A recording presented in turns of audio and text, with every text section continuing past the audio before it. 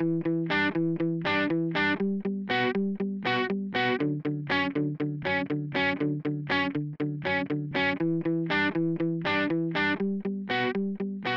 and welcome to the New Fixing Healthcare podcast series, Diving Deep. I'm one of your hosts, Jeremy Corr, also host of the Popular Books of Medicine podcast and CEO at Executive Podcast Solutions. With me is Dr. Robert Pearl. For 18 years, Robert was the CEO of the Permanente Medical Group, the nation's largest physician group. He is currently a Forbes contributor, a professor at both the Stanford University School of Medicine and Business, and author of the best-selling books Mistreated, Why We Think We're Getting Good Healthcare and Why We're Usually Wrong, and Uncaring, How the Culture of Medicine Kills Doctors and Patients. All profits from his books go to Doctors Without Borders. If you want information on a broad range of healthcare topics, you can visit his website, robertpearlmd.com. In this episode of Diving Deep, I want to explore the opportunities to transform American healthcare and the skills leaders will need to apply to accomplish this. Robbie, I've heard the metaphor of the iron triangle applied to medicine. What does that represent? Jeremy, the iron triangle was coined by Dr. William Kissick, a healthcare policy expert, who in the latter part of the 20th century pointed out that no healthcare system could simultaneously provide excellent quality, convenient access, and low cost. Like a triangle, two of the points can come very close together, but then the third would be far away. And much of the healthcare debate in the last century began with this assumption, and the discussion focused on which of the three would be best left out and ignored. Although true in the past, this rigid view of what is possible, it's no longer the case. Advances in medical knowledge about opportunities to prevent diseases, to avoid complications from medical errors, and to use modern technology for the benefit of patients, they offer the potential to achieve all three simultaneously. If that's the case, what's missing? Jeremy, the short answer is effective leadership. As we've talked about in a previous Diving Deep episode, our nation, with few exceptions, is devoid of leaders committed to and capable of making strategic transformation. It's just easier, with a higher probability of success, to embrace a middleman mentality and search for a solution to a specific, narrow need, rather than addressing the totality of the underlying foundational problems. In the last Diving Deep episode, you talked about the importance of the brain, heart, and spine for effective leadership. Can you refresh the listener's memory? Sure, happy to do so. Healthcare leaders need to apply logic and imagination. That requires using their brains, passion and empathy coming from their hearts, and courage and persistence, which are traits of the spine. As difficult as this may be, without all three, progress, it just doesn't happen. When done authentically, the combination can create a powerful vision for the future, the motivation to move forward, and the support needed to reach the finish line. Any leader wanting to break the iron triangle and transform healthcare for the benefit of patients and clinicians alike will need to follow this approach. What you're describing sounds like a daunting task. How might a leader begin? Jeremy, let's assume the individual is the leader of a medical group or health system and is focused on providing excellent quality, convenient and easy access, and lower costs to the patients that the group or health system serves. The anatomical structure to begin with is the brain. The reason for this choice is that clinicians are smart and value logic and reason. If I were facing an audience convinced this quest is impossible, I might begin with a thought experiment. Jeremy, thought experiments are valuable for helping people see beyond what currently exists. What they do is narrow the size of the gap by eliminating one or two barriers. In this one, I'd ask the clinicians to imagine a healthcare world in which time and money were irrelevant. Of course, they'd probably laugh at the thought, but that's the power of a thought experiment. And in this hypothetical world, since time and money were irrelevant, doctors wanted to improve people's health, would see patients every day, with visits lasting as long as needed. The doctors in the room would see this approach as powerful and likely to greatly improve quality outcomes. Now, once they recognized that value, then I'd ask the group to explain why would it have such a positive impact. what do you think they'd say? I'd predict some physicians would talk about being able to address the gaps in people's care that often get overlooked during the typical 15-minute visit. I think they'd go on to explain how doing so would allow clinicians to focus on opportunities to prevent a range of medical problems and avoid complications from chronic diseases like diabetes, hypertension, obesity, and elevated blood lipids that result in heart attacks, strokes, and cancer and account for 90% of healthcare's total costs and mortality. Other doctors in the room might explain how more frequent visits would allow them to adjust medications and modify treatments in real time and lead to control of chronic illnesses more rapidly and more consistently. And some clinicians with an interest in lifestyle medicine might talk about the huge opportunities to improve people's health through better diet, exercise, smoking cessation, addiction recovery, and stress reduction. I can see how doctors and patients alike would love a world of healthcare in which time and money weren't factors. But how would you transition from that thought experiment to the realities of the day-to-day life?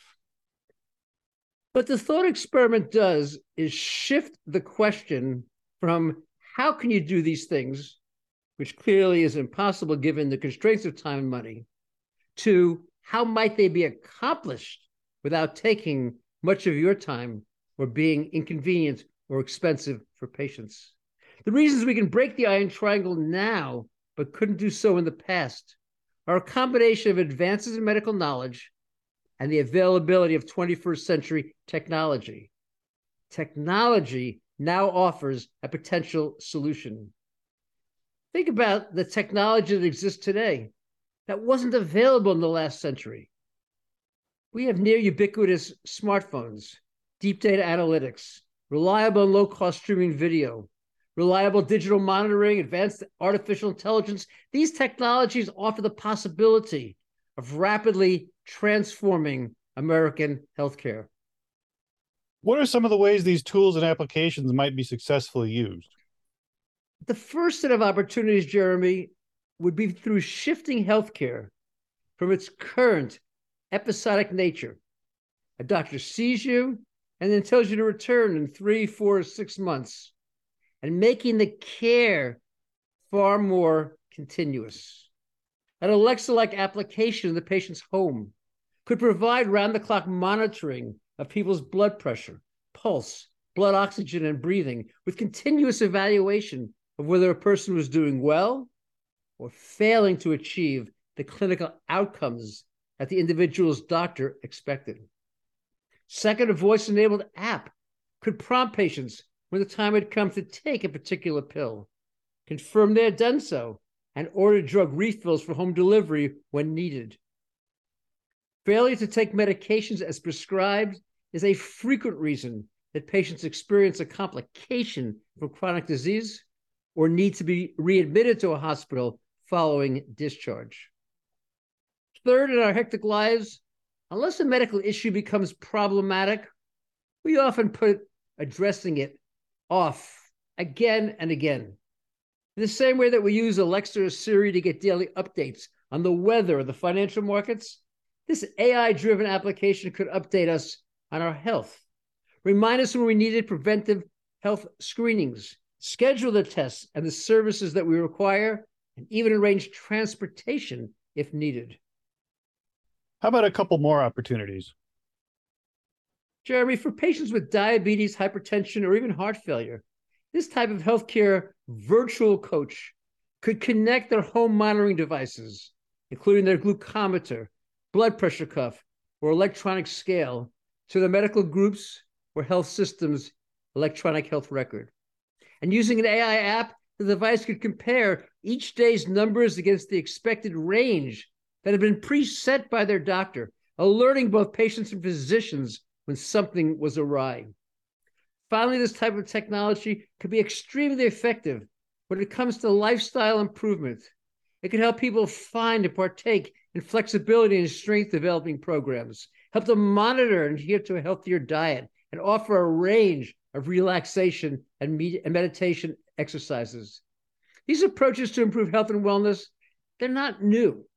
Portions of each have been promoted by various entrepreneurial companies, but no one has yet brought all the pieces together and coordinated them with the totality of people's medical care.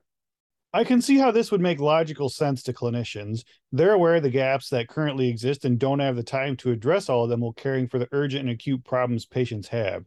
What is the next step in this process, Robbie?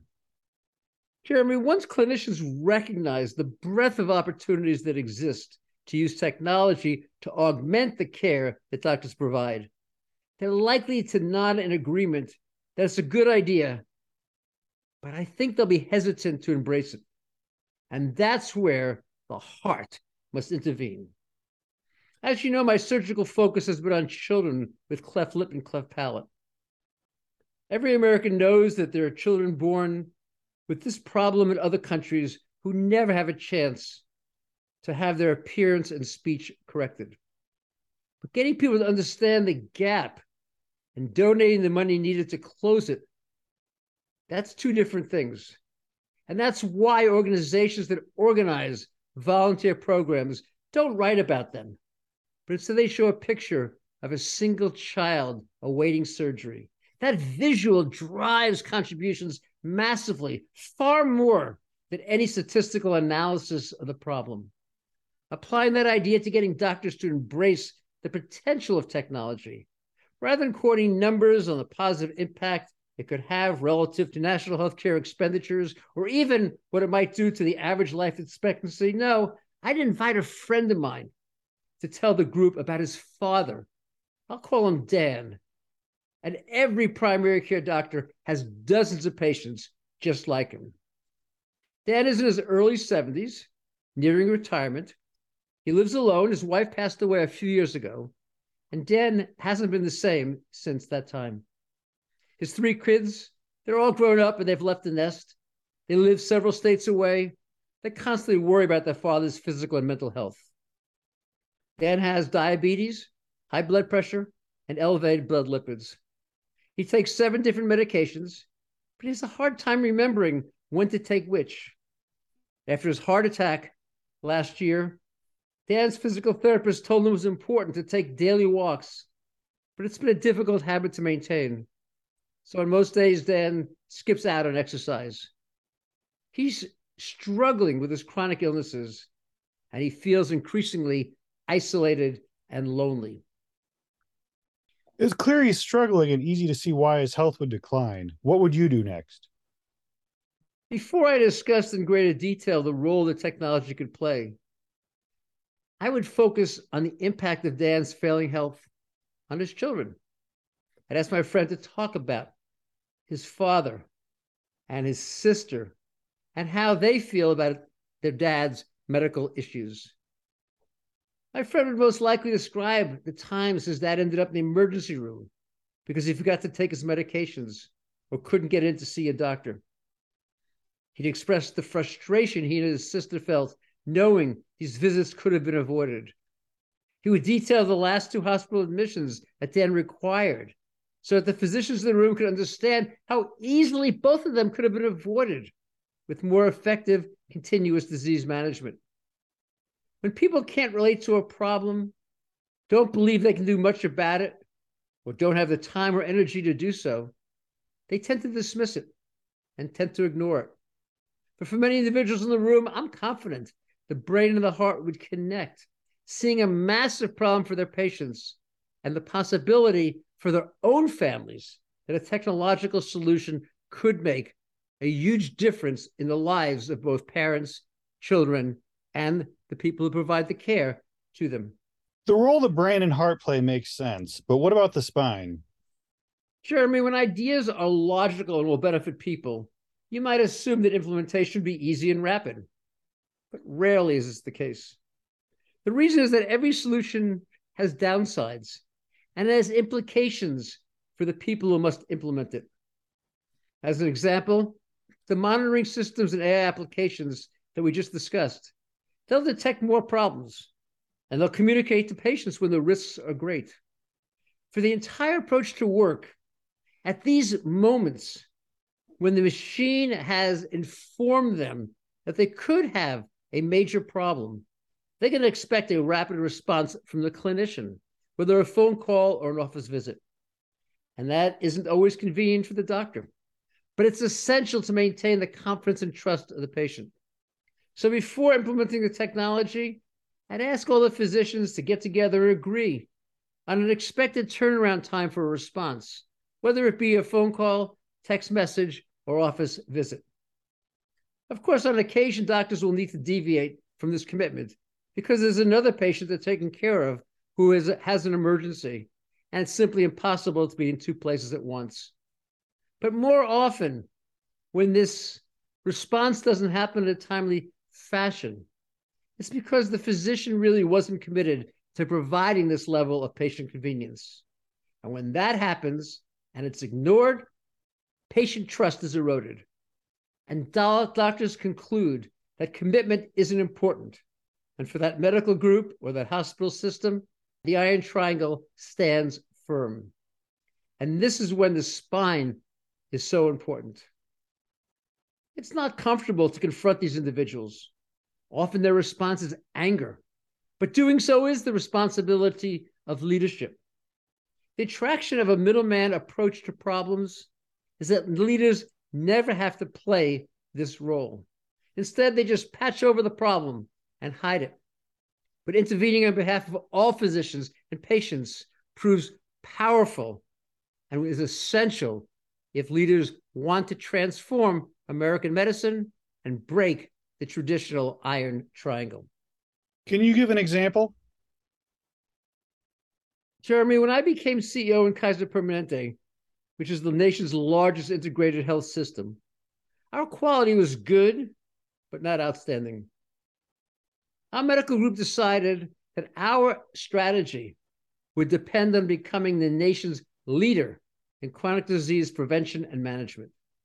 Using our comprehensive electronic health record and applying data analytics, we could make the information on care gaps visible at every medical visit to every physician caring for a patient. Physicians from every specialty agreed to consistently address these care gaps, even when doing so wasn't directly tied to the reason the patient had come. As you might imagine, some of the specialists didn't feel it was their job to worry about opportunities to prevent diseases or minimize their complications. But we knew that the difference between being good and nation leading was never letting an opportunity pass. Whenever physicians consistently ignored these types of medical problems, the departmental leaders would intervene and explain why doing so was so important, both for patients and for the medical group overall. By seizing these opportunities for disease prevention and better management of chronic diseases, we became #1 on the National Committee for Quality, the NCQA ranking. As a result, the chances of our patients experiencing or dying from a heart attack, stroke, or various cancers fell by 30% or more compared to the rest of the country. And as a side benefit, through disease management and better prevention, our cost of coverage dropped 15% below the competition, and our market share soared from 34% to 46%. What other problems would a leader experience in working to implement this type of technological solution as a first step to transforming healthcare delivery? In addition to doctors worrying about the impact of this approach on their time, they'd be concerned about the consequences for their income. When virtual care is being provided in the patient's home in this fashion, doctors wouldn't bill or be paid. And if over time it reduced the need for in-office medical care, the financial hit could be significant. Overcoming that fear requires shifting how healthcare is paid in the United States. Can you expand on the economic impact of the current system? Jeremy, when I look at healthcare in the United States, I conclude that patients aren't getting what they pay for. Not even close. As a nation, we spend more than $12,500 each year per American. And despite spending almost twice as much as other countries, the US has the worst rates of childhood mortality, maternal mortality, and chronic disease among the 11 of the wealthiest nations in the world. American life expectancy has barely budged in the past 20 years, lagging not only wealthy peer countries, but poorer nations too, including Poland, Lebanon, and Cuba. What do you see as the underlying problems? Jeremy, there are many contributors, including socioeconomic factors and monopolistic pricing by hospitals and by drug companies. But a huge one is our country's current payment methodology, which is called fee-for-service. The name says it all. The more you do, the more you're paid, regardless of whether it adds value or not. A physician who performs a back surgery earns a fee, let's say $5,000. A physician who performs 2 back surgeries makes twice as much, even if there's little possibility that the second one will make a positive difference for a patient. What's the consequences of being paid fee for service? These pay for volume incentives distort clinical priorities and they compromise patient care. They reward quantity with far greater gusto than quality. In fact, if an operation has a complication, the surgeon may earn more by correcting the mistake than doing the procedure in the first place. And fee-for-service leads to overvaluing intervention with its risks and undervaluing prevention and patient safety. Let me give you an example of the distorted incentives. Imagine that a surgeon examines a patient with back pain. Numerous clinical studies have demonstrated that treating this problem with physical therapy often proves just as successful as operative intervention, and of course with fewer complications. But for the surgeon, there's a tenfold difference in pay between referring the patient to physical therapy and doing the operative procedure. Whereas surgery would net the doctor $5,000 in the example we just gave, the non-invasive approach might earn $500. Behavioral economics demonstrates that this level of pay differential distorts perceptions and leads to actions that deviate from objective scientific data. Doctors are likely to remember the one patient who had an excellent result from surgery and forget the others who, after 6 weeks of physical therapy, were back to full activity. And return to the opportunities that technology provides rather than demanding technology that can make medical care more continuous and more rapid. Alexa, help me manage my health. They continue to bring patients to their offices and provide medical care at a much slower, episodic pace. I'll see you in 4 months. It's clear the problems with fee-for-service, but what's the alternative? Jeremy, an alternative reimbursement methodology is called capitation. It pays a group of doctors, either in a single specialty like primary care or a multi-specialty medical group, a set upfront fee to fulfill all the medical needs for a defined population of patients. The size of that payment is based on the number of people for whom the physicians will be accountable, the age of the patients. Obviously, a 90-year-old is more likely to require medical care than a 60-year-old, and their overall medical risk based on the diseases they already have. You can think of it similar to an all-inclusive resort where everything you need for your vacation, hotel, food, activities, entertainment, is included for a single price that's paid in advance. How does this method of payment change the incentives for physicians, Robbie? Jeremy, contrary to fee-for-service, doctors who are prepaid on a capitated basis do best when they help patients stay healthy, when they avoid and better manage medical problems. And by flipping the financial incentives from volume to value, capitation becomes a furnace for innovation. Suddenly, physicians can see how important it would be to have an Alexa-like device in patients' homes, providing regular updates on their health, reminding them to take their medications, and assisting with important lifestyle changes, be it diet, exercise, stress relief, or smoking cessation. It drives them to focus on the gaps in prevention and chronic disease management as aggressively as they do treating acute problems. And because most medical problems become worse and more expensive over time, it provides an incentive for doctors to see patients quickly and solve the patient's issues the first time and as rapidly as possible. I've heard anecdotal stories of patients in capitated programs having care delayed and denied. How does this match your enthusiasm for the approach, Robbie? You're right, Jeremy. Capitation and a variety of payment models that have been labeled pay for value have failed in the past. And the reasons vary. Most often, the issue is that an insurance company is capitated, not the doctors or hospitals that deliver the care. In these models, providers are paid fee for service.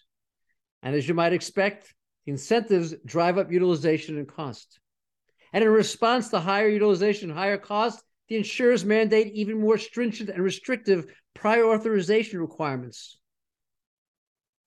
In addition, people confuse a multitude of pay-for-performance approaches that have been tried, including ones today that are used by the federal government in Medicare, that give doctors an extra couple of dollars each time they do a preventive screening test or a chronic disease intervention. But it ignores the opportunities that aren't being given financial incentives that year. No, when I use the word capitation, I mean capitation at the delivery system level, where it's the physicians or the physicians in the hospitals that receive the capitated payment directly and control the care that's provided to the particular population of patients. And when this happens, clinicians, not insurers, figure out the best way to provide care. And they're rewarded as much for avoiding a medical problem and preventing a complication as for treating either. This sounds positive for both patients and physicians. Are doctors jumping at the chance? Unfortunately, Jeremy, the answer is no. And the reasons are multifactorial. First, assembling a group of doctors willing to work together as one and share accountability, that's difficult. In the medical culture, this type of group effort is looked down upon compared to the heroics of the individual physician. And moreover, capitation requires doctors to take on greater financial risk. And physicians tend to be risk averse. And unless the group is very large, it needs to purchase reinsurance protection in case of a pandemic or an unanticipated acceleration of medical costs that could lead to bankruptcy. And that can be expensive for the members of the group. Behavioral economics has shown that the fear of loss is far stronger than an equivalent opportunity for gain. And a final issue is that not everyone wins equally in a capitated model compared to a fee-for-service methodology. Since capitation rewards prevention and chronic disease management, primary care physicians benefit proportionally more than, let's say, spine surgeons. And yet, leaders, medical groups, hospital systems must attract skilled clinicians who can minimize surgical errors and reduce postoperative complications for the entire capitated program to be successful.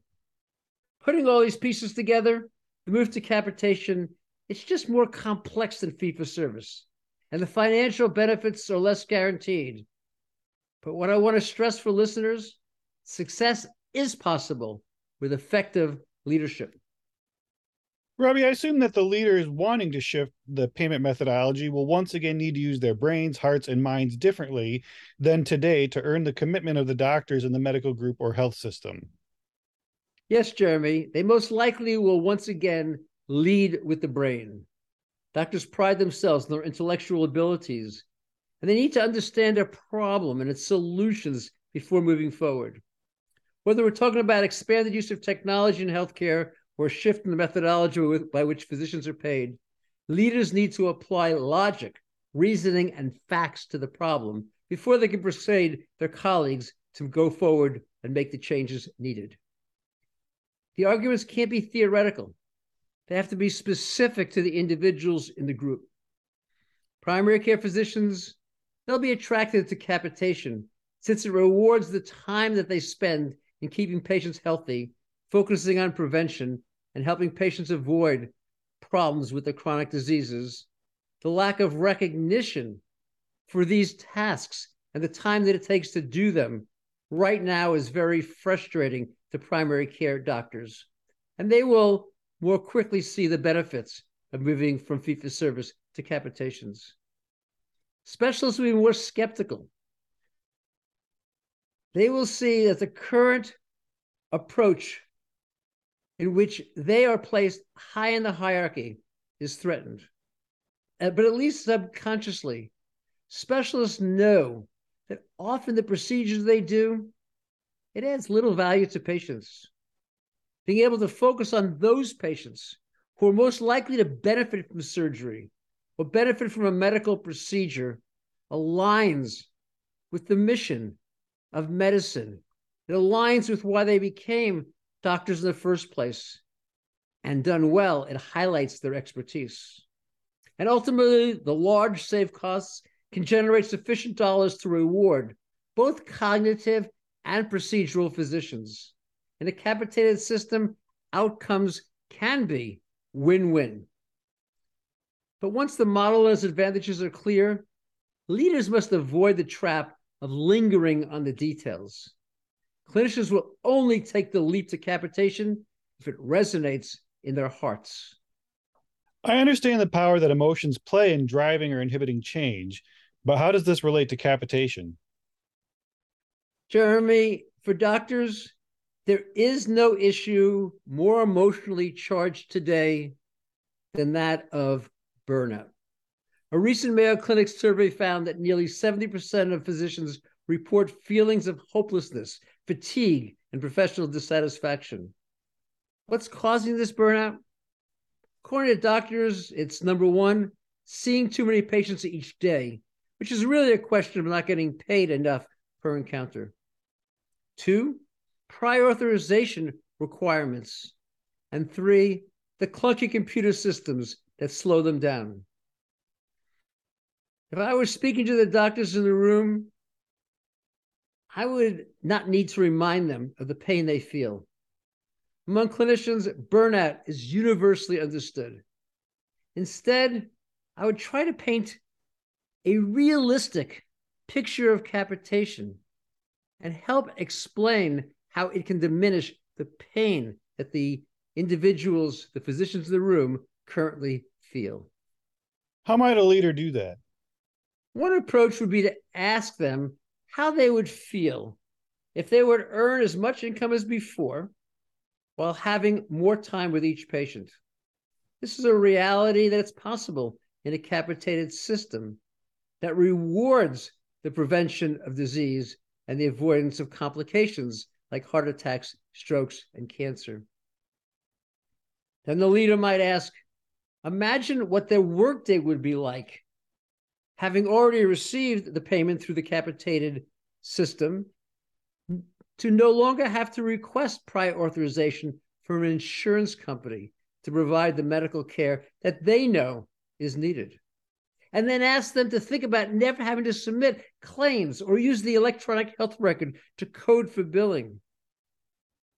This obviously would reduce office overhead, but it also would allow clinicians to trade in their clunky computer systems for more agile, clinically oriented technologies. And finally, the leader might have them imagine how their patients would do, prospering for better health, with lower out-of-pocket costs, and being able to spend the dollars saved on their families. The best way for leaders to connect with the doctor's heart is by helping physicians experience the sense of purpose and the greater professional satisfaction that they would feel when they trade their current burnout for capitation. What role do you see the spine playing when it comes to capitation? Jeremy, in fee-for-service, everyone does what's in their own best interest. But in a capitated model, nothing works without collaboration and cooperation. And because the autonomy of the individual physician is elevated above collaboration in the culture of medicine, the move to capitation requires that the leader maintain a strong spine. In most organizations, there are those individuals who feel that they're special and they act as such. They view themselves as superstars, not just team players. This toxic attitude undermines performance. A leader with a strong spine has to stand up to self-serving individuals in order to maximize group excellence and maintain group coherence. It's easy to see how the expanded use of technology and shifting the payment model to capitation align. What else is needed to move away from fee-for-service as the method of reimbursement? As you indicate, Jeremy, capitation aligns incentives for doctors and patients, and both benefit when people are kept healthier and higher quality medical care is provided more rapidly. But all too often, doctors have been told in the past, work smarter, not harder, when insurers and payers really meant work more for less. For this reason, before taking the leap to capitation and enjoying the fruits of technological change in medicine, there's one more step that leaders must take. They have to help clinicians understand the day-to-day operational changes that will be needed to simultaneously lower costs and improve clinical outcomes. As with technology and capitation, leaders will once again need to use their brain, heart, and spine in ways that convince physicians to maximize the work they do together. And as you might imagine, this is a complex topic. And I'd suggest, Jeremy, we focus on making medicine a team sport as the topic for our next Diving Deep podcast episode. We hope you enjoyed this podcast and will tell your friends and colleagues about it. Please follow Fixing Healthcare on Apple Podcasts, Spotify, or your favorite podcast app. If you like the show, please rate it 5 stars and leave a review. Visit our website at fixinghealthcarepodcast.com. Follow us on LinkedIn, Facebook, and Twitter at Fixing HC Podcast. Thank you for listening to Fixing Healthcare Breaking the Rules with Dr. Robert Pearl and Jeremy Corr. Have a great day.